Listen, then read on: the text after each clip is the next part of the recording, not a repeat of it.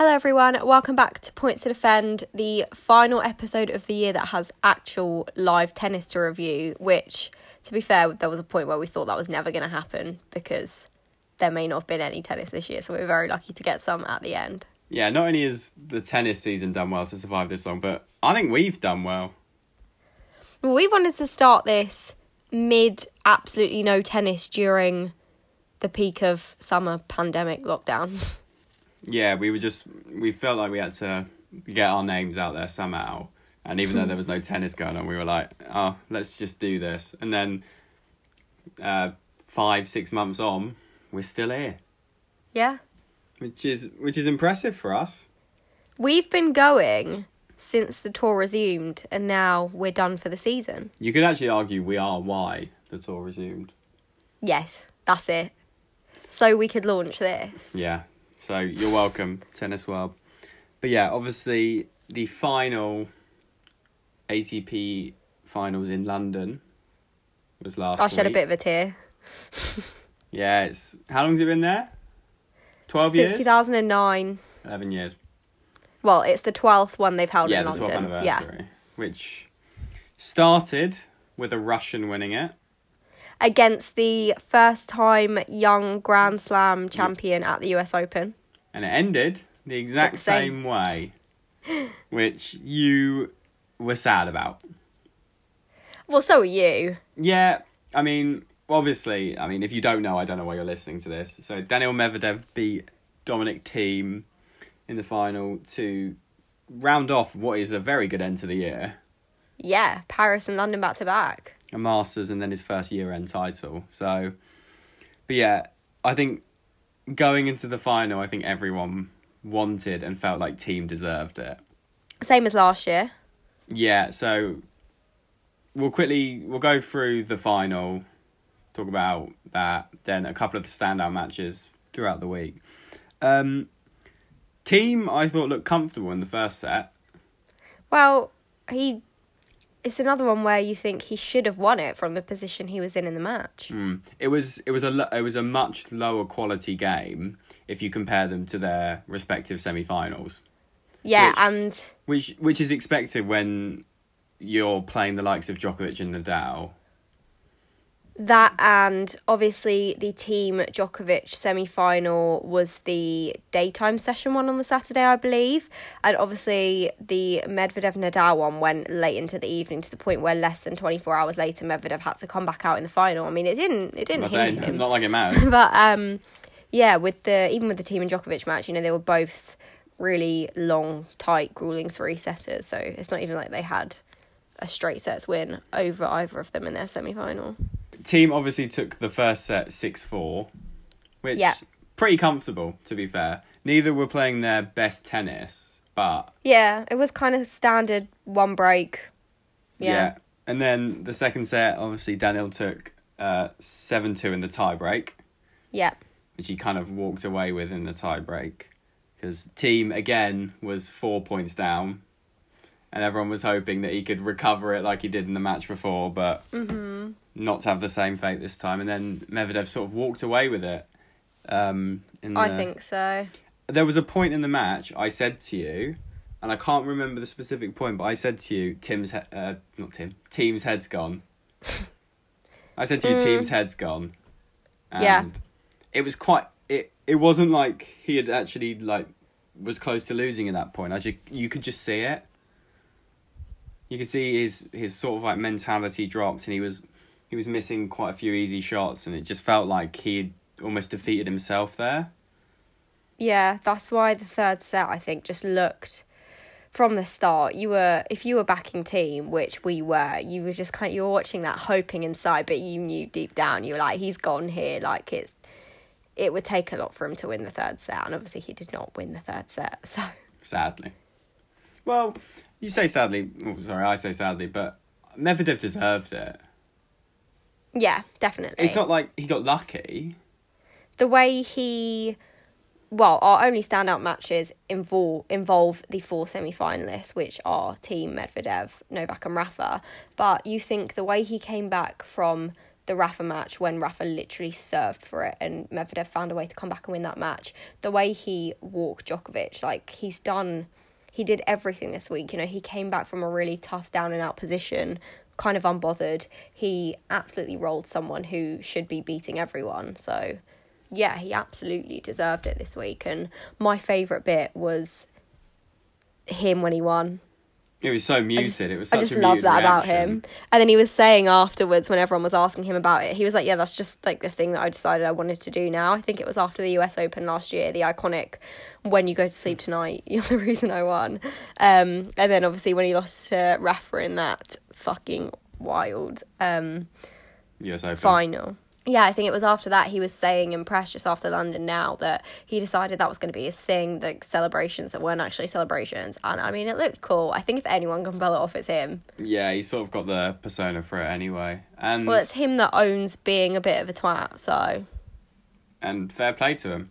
Yeah, so that, I like it. That bumps him up to 4th in the world. Well, I think he was already 4th in the world, was he not? I think he was after Paris. Yeah, so Federer drops out of the top 4.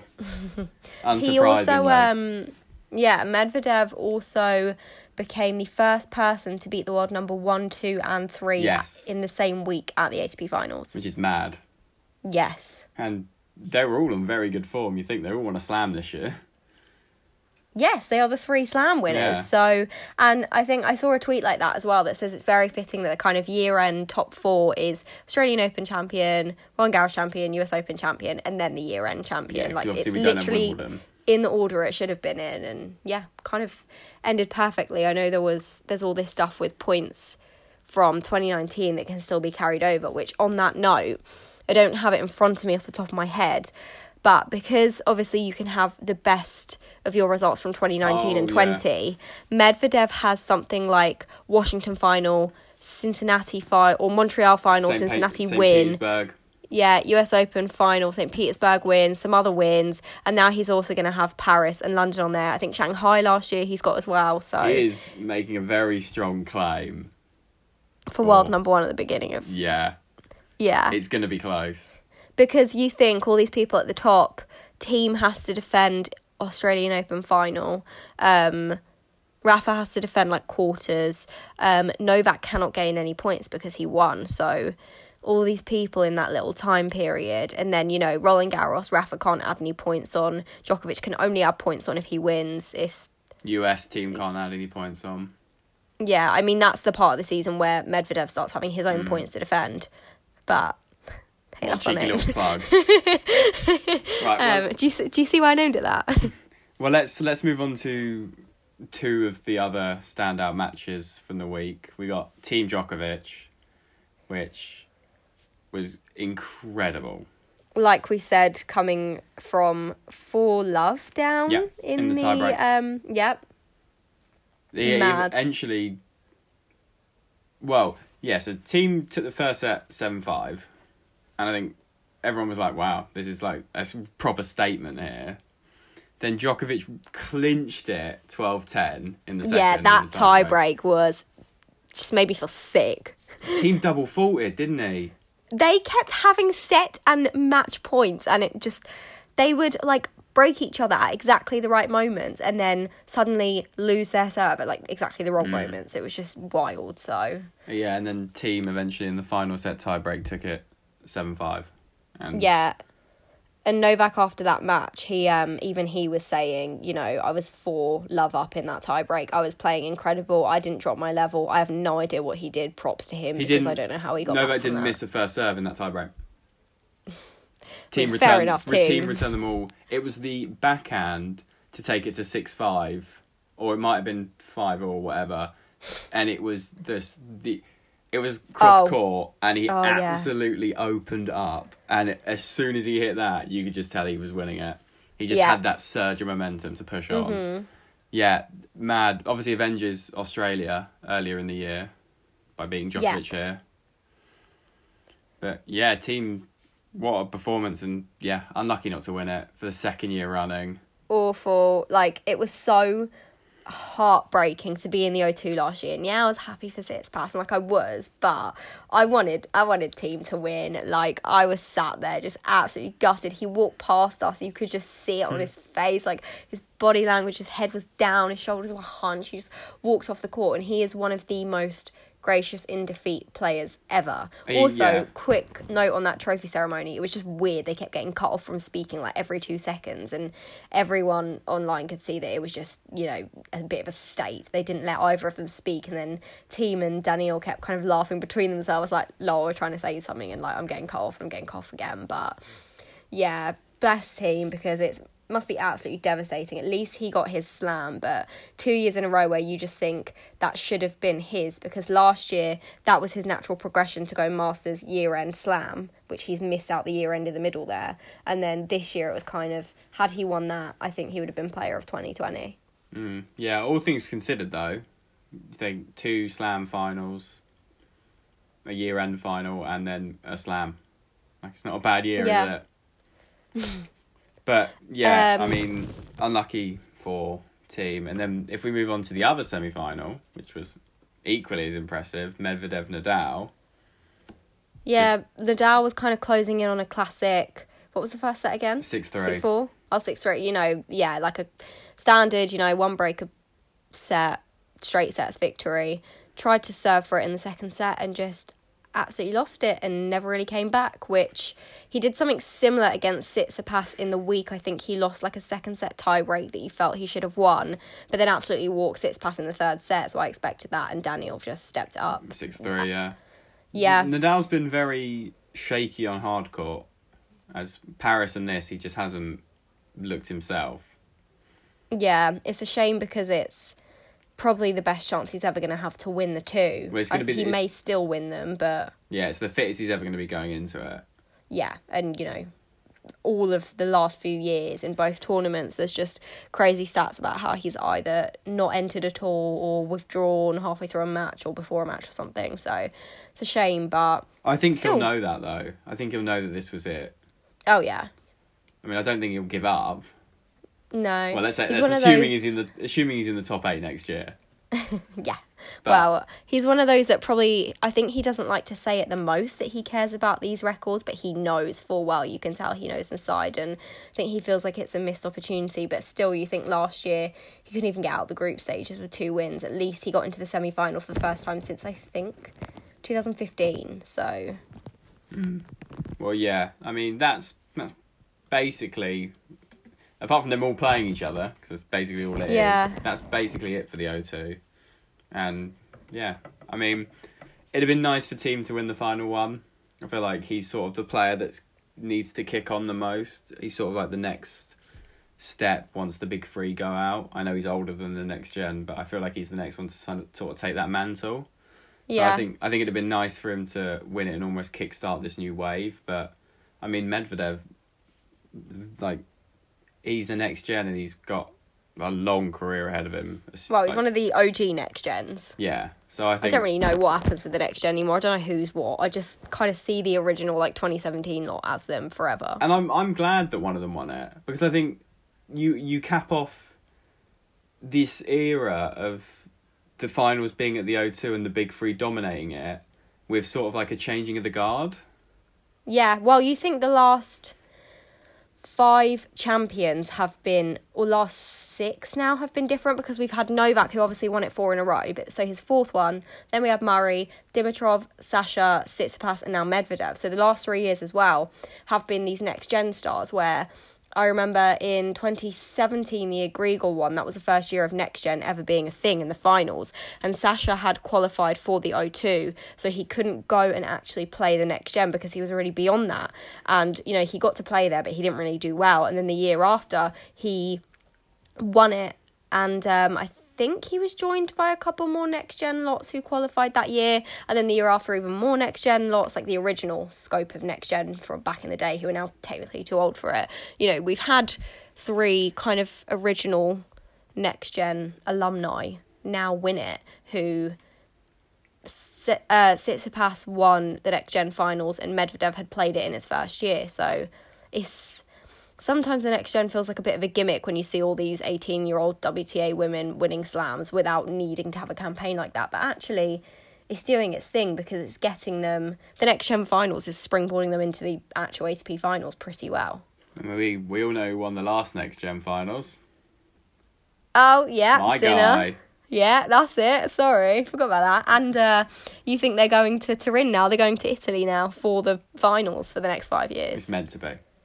Yeah. Well, let's move on to the other big tournament that rounded off the year for the WTA.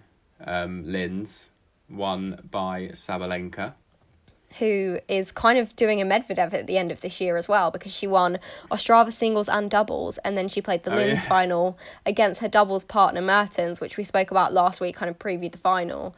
Yeah, just completely dominant. Had a pretty rough year apart from that, though. If you look at her slam results, it's not... Yeah. She got a first round in Australia, a third round in French, and a second round in the US, so...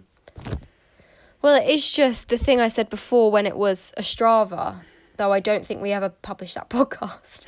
But it's the thing that people were saying at the time of Ostrava, where she goes to Asia and she loves the Asian hardcourt swing. She wins this same tournament in the same week every year that actually ended up being the same week as Ostrava. So it's like this period in the season, you know. The WTA always end their season in Asia, and I know Linz is in November. People don't really play it because you have your year-end tournaments in Zhuhai and in Shenzhen, and that's it, you're done.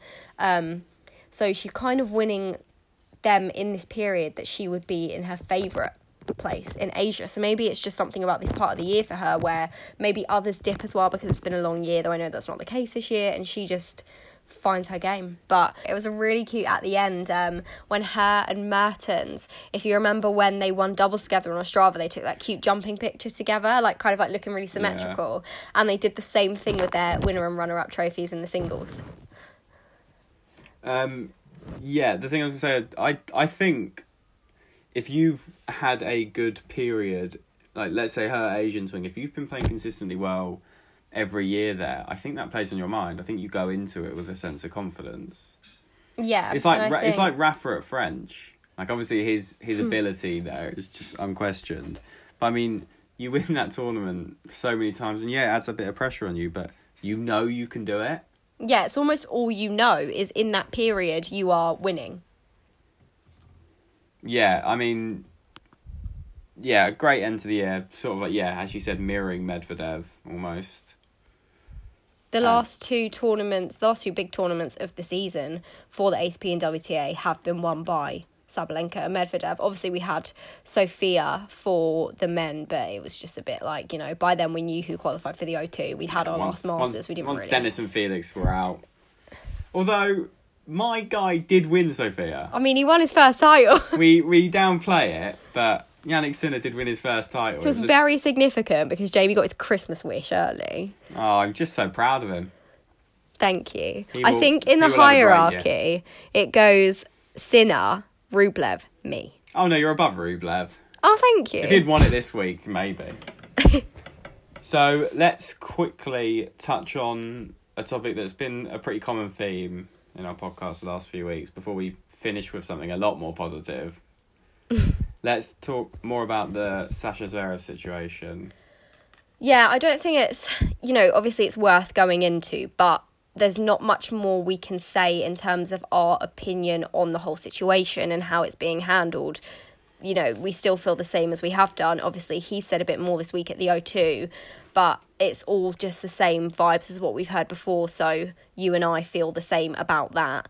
Djokovic also had an interesting choice of words. You know, he tweeted and did an Instagram post when he beat Sasha on Friday because it was the two of them playing each other to get the second semi-final spot, and he was kind of like, I can't remember it, so I don't want to, you know, completely quote him on it and quote it wrong, but to paraphrase, it was just, you know, stay strong, like I'm here for you, all this. And he said some similar things in his press conference, and, you know, he said, you know, I'm completely against domestic violence, which fair enough, but it was, a lot of people saw the tweet and or the Instagram and they just said, you know, that was a choice to use that language and frame him like that within that. And I know you and I have kind of spoken a lot in a way that comes across like we are siding with someone like Oya over Sasha.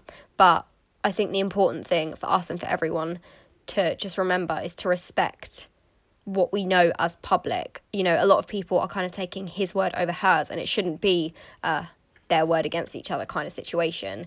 But if you're going to respect that he's saying, I didn't do this, you do need to respect that she's saying, but this happened to me and he did it. And the same back, you know. All we can do is respect that he's saying, I didn't do this, but there is a difference in the way the two of them have gone about it. And yeah, it's just more of the same this week. The only thing that's happened since the O2 itself is Andy Murray did like a long, in-depth press conference, I think, in the last few days. And he was saying, we need a clear domestic violence policy in the ATP. He was like, I can't remember how long it took the ATP to speak on it, but I know it took them way too long. It wasn't okay.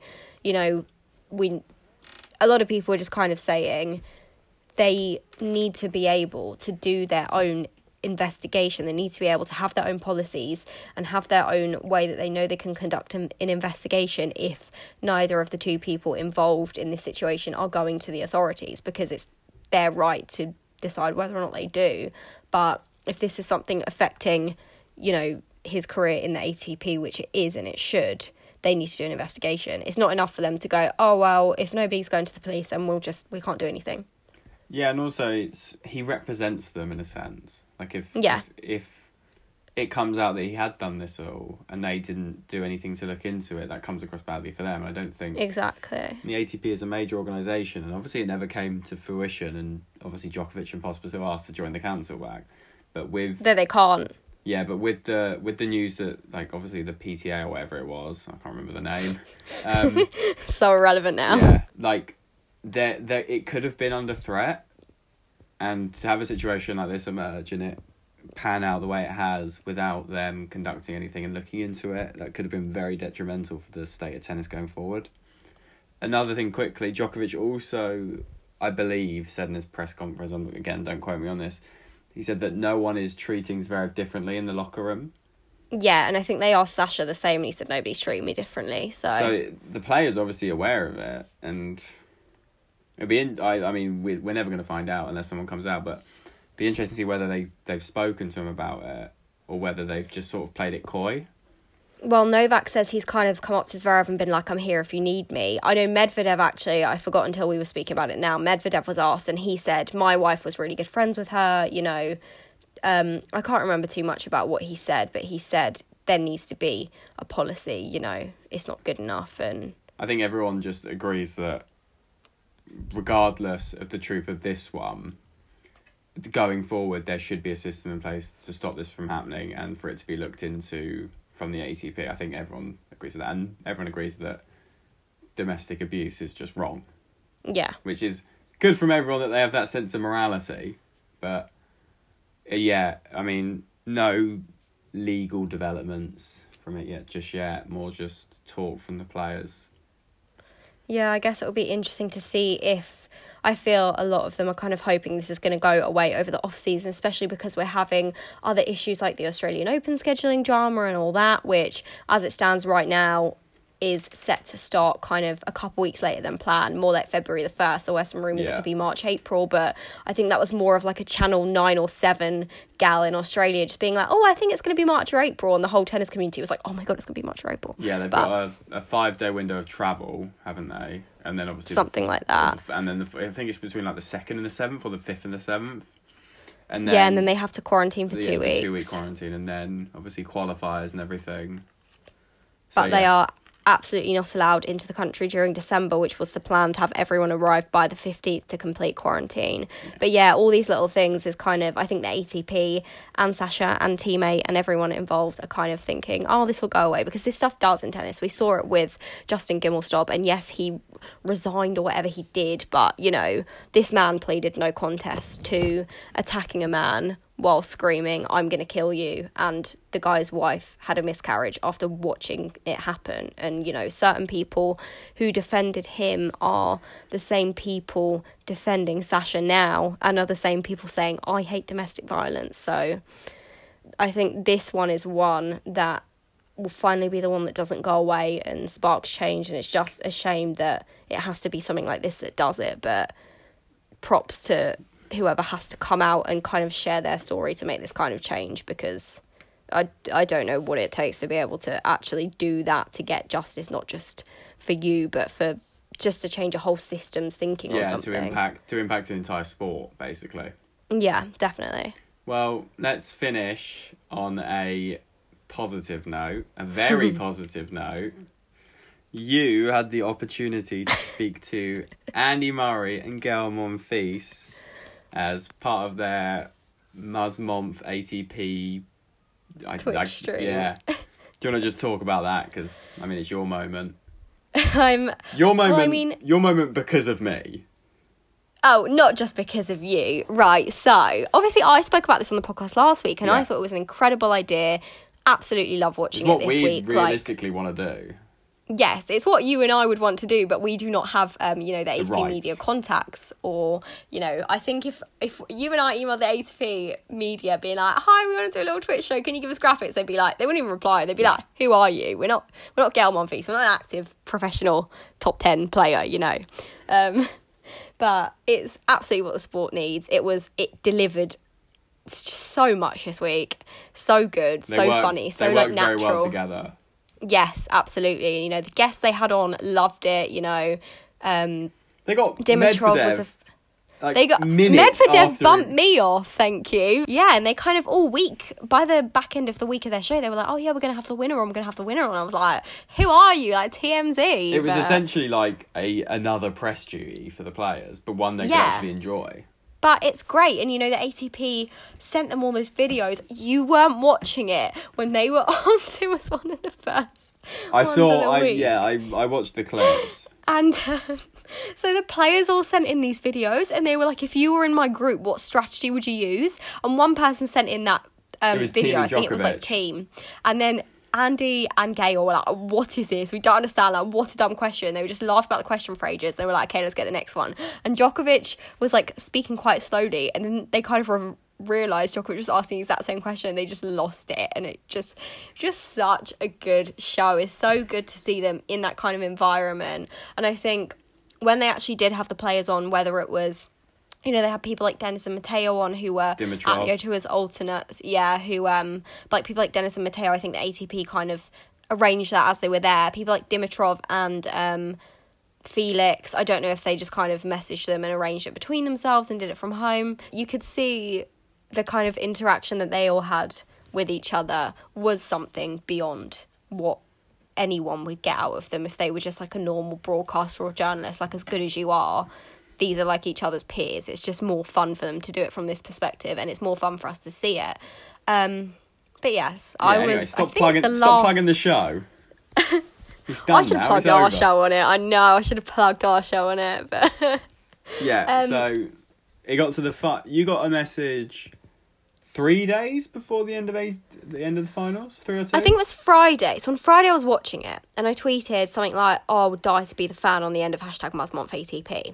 And so Milan, who I'd followed earlier in the week because I'd seen he was Gael's assistant for this show who was getting people on it, I just followed him to be like, let's see if I want to ask. But that wasn't super bothered. I didn't want to be really bait and beggy, because I'm like, I don't want to seem like a little fad. I want to seem like I want to establish myself in this sport one day.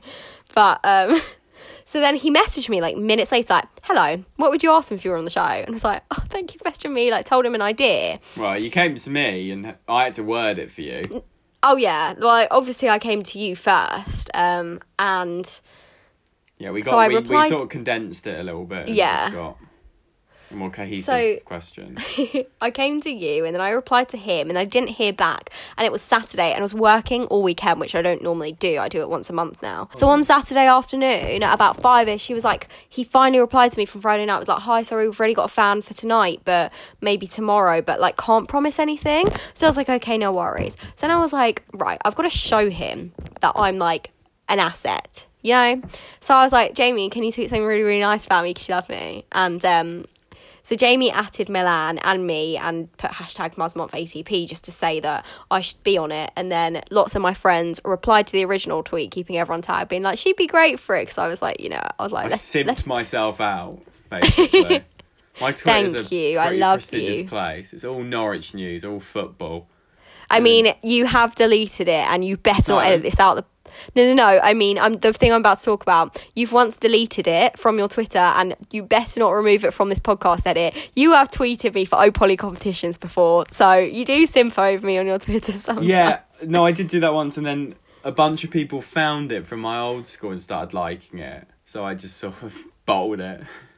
Outrageous. Anyway, so yeah, loads of my friends were replying to it, and I don't know if it did it, but then on Sunday also, I got up and I put a little bit of eye makeup on again, just in case, and I messaged him partway through the day and was like, hi, like, I would really, really like to do it if I can, you know, no worries if not, but like, really been loving the show, like, it's exactly what, you know, I wanted them to be doing and all this.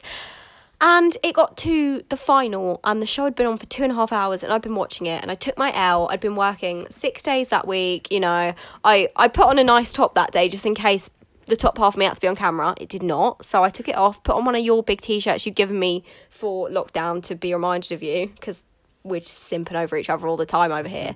And then I get a message, I think after the final has ended, and he was like, hi, it's your time, do you want to be on it? And I was like, oh my God. So basically, the way my DM sent to me, he sent me a link to get straight onto the thing, but I never got the DM of the link. I just got all these DMs being like, go on now, put your camera on and you can go on. So I was freaking out. I was like, oh my God, I don't have the Twitch app. I don't have a Twitch account. I was trying to make an account on my laptop, trying to download Twitch on my phone, and it just wasn't happening. He kept messaging me like, hurry. And you were saying on the stream, they were saying, oh, we need to get a fan, but there's like all these technical difficulties. They're not here right now. It was because I hadn't seen that he just sent me a link that I had to click. By the time I saw it, Medvedev popped up, and so I just kept my camera on my phone sideways, and I didn't move from the link, obviously, or I'd be taken out of the thing and have to go back in it. And he was sending me all these messages at the top of my phone being like, so sorry, Daniel popped up, we'll get you on next. And then Daniel went away, and I was still like, because you can watch it on your phone and also see yourself like in your preview of what you're going to look like when you're on it. And so I was watching that on my phone, and then they started introducing someone else, and then they said Rashmi, and I was like, he's misheard Yasmin, and all your friends thought that as well. But it turns out it was Rashmi, who I didn't know is at Drive Volleys on Twitter, who's like, I see her all the time on Twitch, and she makes like really funny videos and stuff. So at least she got on there. But the way Milan was messaging me was like they had absolutely no time. So then she came on the screen, he was like, so sorry, I'll try to get you on next, depends how like quick she is. And bless her, she went on for a while, which fair enough, I get why, because massive fan. But it got to me, and they put me on, and in my head, I was thinking, I messed this up before because they were waiting for me and I didn't click the link. Then they got Danielle, then they got her and she spoke for a while. I was like, it comes across like they literally are about to end the show in 2 minutes and get out of here. So I was like, I'll be brief, ask my question, which was if they'd made any predictions this time last year for the 2020 season, what they thought would happen, basically, if Rona hadn't happened. And Gail, bless him, got quite deep, but was completely true, saying that he thinks it would have been the best season of his life, would have ended top 5. You know, he was playing the best tennis of his career before the pandemic hit, which he was. He won 2 titles in 2 weeks back to back. And then had that amazing final in Dubai with Djokovic. So Gail gave his answer, Andy gave his, which I was he said Thiem was the only surprise winning the US Open, and no offence Andy, but in my 2020 predictions blog post that I wrote this time last year, I said Thiem was going to win the US Open, so.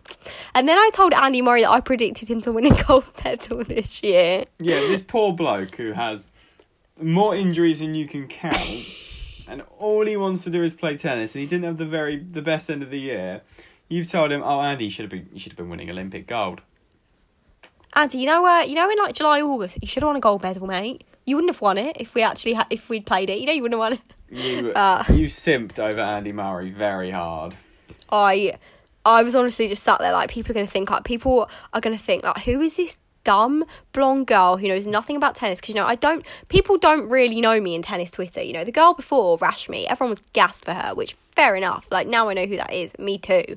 But me, I feel like they're probably thinking, this isn't a real fan. We haven't heard of her. She's gone, oh, Andy, I thought we were going to win a gold medal. Ha ha ha. Like, but the thing is, at the end, because loads of fans had been doing this the previous nights, loads of fans started saying really nice things to them at the end. And I really wanted to, because especially when they were doing all this montage at the O2 of it being the last year, you know, I was having a little bit of a tear, and I was thinking, oh, like, Gail's the first match I ever watched there, him and Thiem, and like, you know, Andy is literally the reason I like the sport that I now want to be involved in, so it's like basically changed my life. So I was going to say all that, and, you know, and I was going to be like, the show is amazing, you know, like, it's exactly what I care about with getting new people involved in the sport in new ways. And because it was cut for time, I was just thinking, I can't say anything.